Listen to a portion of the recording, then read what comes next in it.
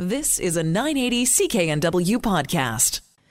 Thanks for being with us on this Saturday morning. Well, just this week, the BC Care Providers Association released a new report called Situation Critical, a Made in BC plan to address the seniors' care labour shortage. And we've talked about this issue on the program before, and this report came from a day-long dialogue.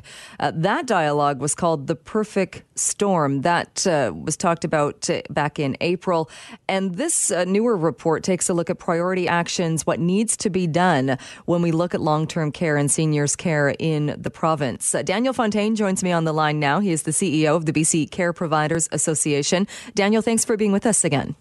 Well, thanks for having me on.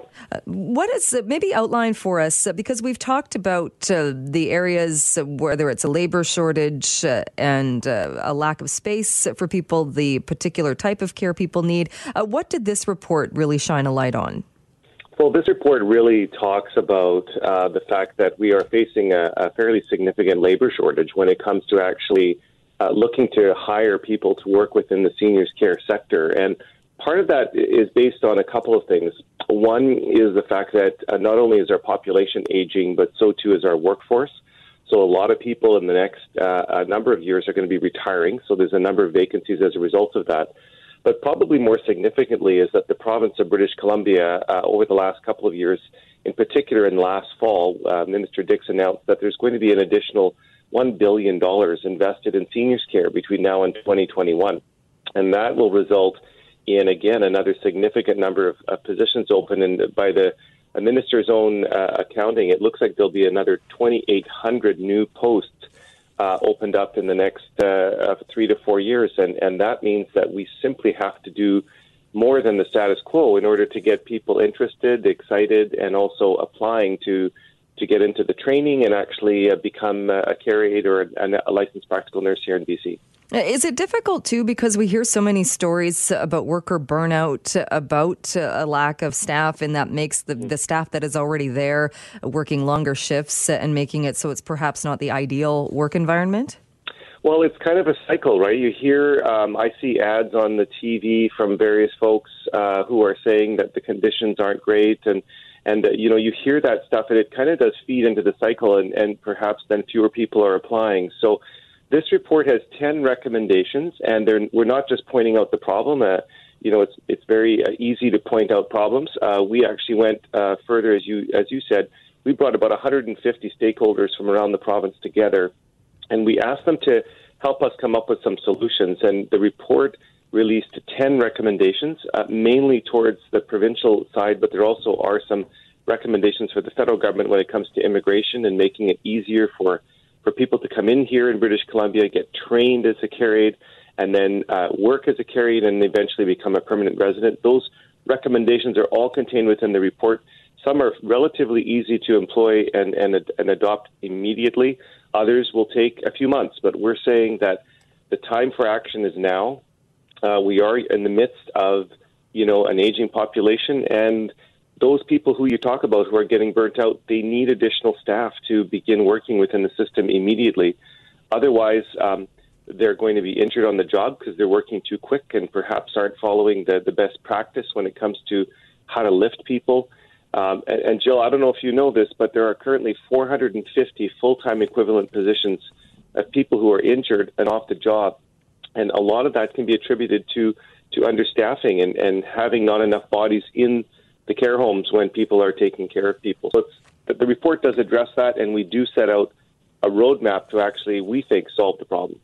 Is there a divide as well in that this is the one area of care where there is a choice between public and private care? Is there a divide in where people are more drawn to work or working for, say, a health authority rather than a private contractor?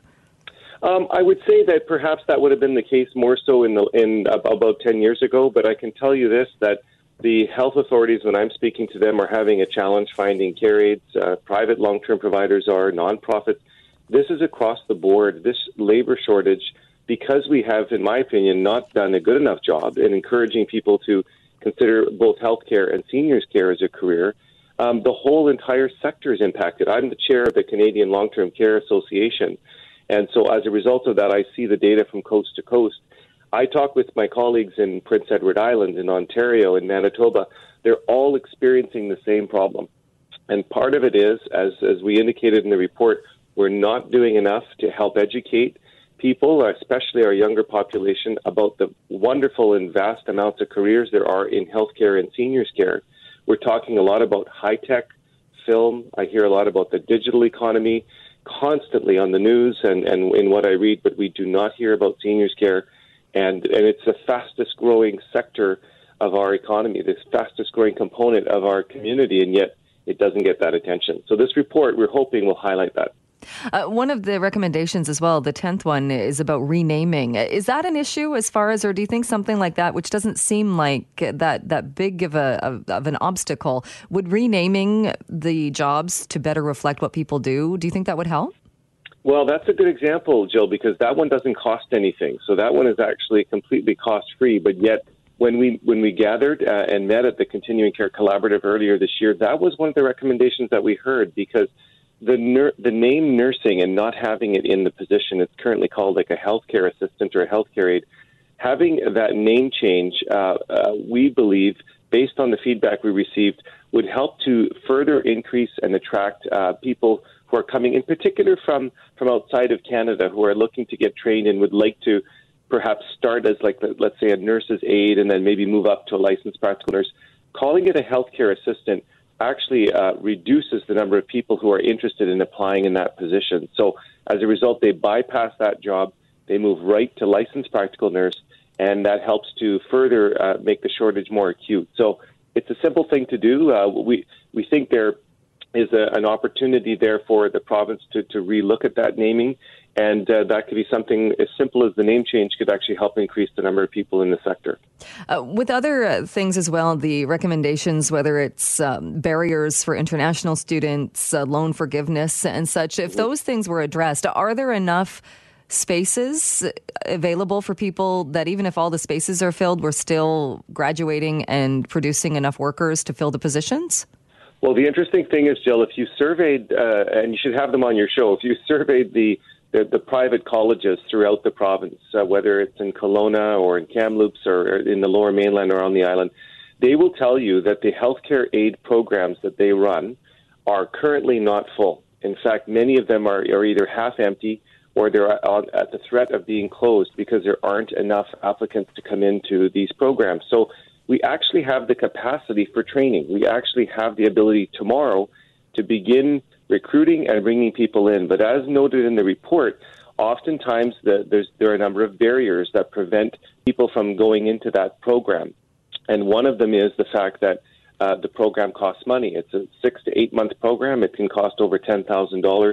And if you're working in retail as a barista and you're thinking about coming into healthcare, that can be a barrier for you to come in. So we've identified that. We currently have lots of extra capacity in the system. I'm not worried that if we were to employ these programs or if government were to make a commitment to assist younger people who are working in retail who want to move into healthcare, I'm very confident we would have those positions filled up in no time. And the people that came together for the full day from various parts of the province, is there a difference as well in that we often talk about doctors and such being difficult to hire them and to retain them in rural areas? Is it the same for healthcare workers?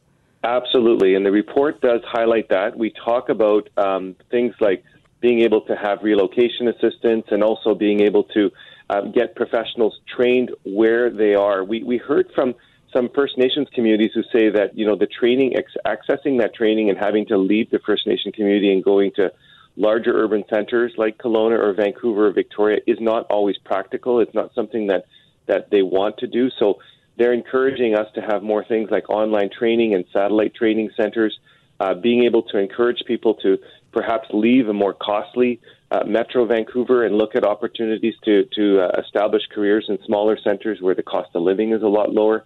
Those problems that we've heard a lot about for nurses and doctors in terms of relocation are absolutely as critical now for healthcare aides in the province of BC. And what about, you talk a bit about the injury rate and the positions that are now empty because people are off on after being injured. What about the people who need the care, though? One would think that if there's a shortage of workers, they're not getting the care they need either. No, we've identified that. And in fact, a number of years ago, 4 years ago, it was so serious that as employers, we got together and worked in partnership with WorkSafe BC, and we created an organization, a nonprofit society called Safe Care BC. And that is funded by the employers, and all the funding to the Safe Care BC goes into training and prevention so that people actually who are working in seniors care are not injured on the job. And I'm very, very pleased to report that 4 years into Safe Care BC, the trajectory rate, which was showing more workers being injured on the job within seniors care, has not only flatlined, we're now starting to see that decline.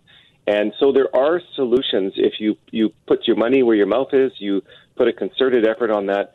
But the reason we're doing that is because there are seniors in care homes and seniors at home receiving home care who will not receive that care if we do not have the staff. We're a very labor-intensive organization. We require people to require care for people.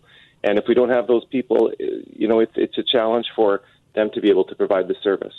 And I think the report touches on this, and we've talked about this in the past too. If you only look at it from a cost perspective, it is so much more cost effective to have people in long-term care rather than in hospital beds waiting for care, where it is far more expensive and not ideal for anybody to have people in these beds. Well, this is part of the business case for all of this. Is we know from research that it can cost up to about $1,800 per day when a senior is in an acute care setting, and we know that when they're in a long-term care setting in the community, that can drop way down to about $200 per day.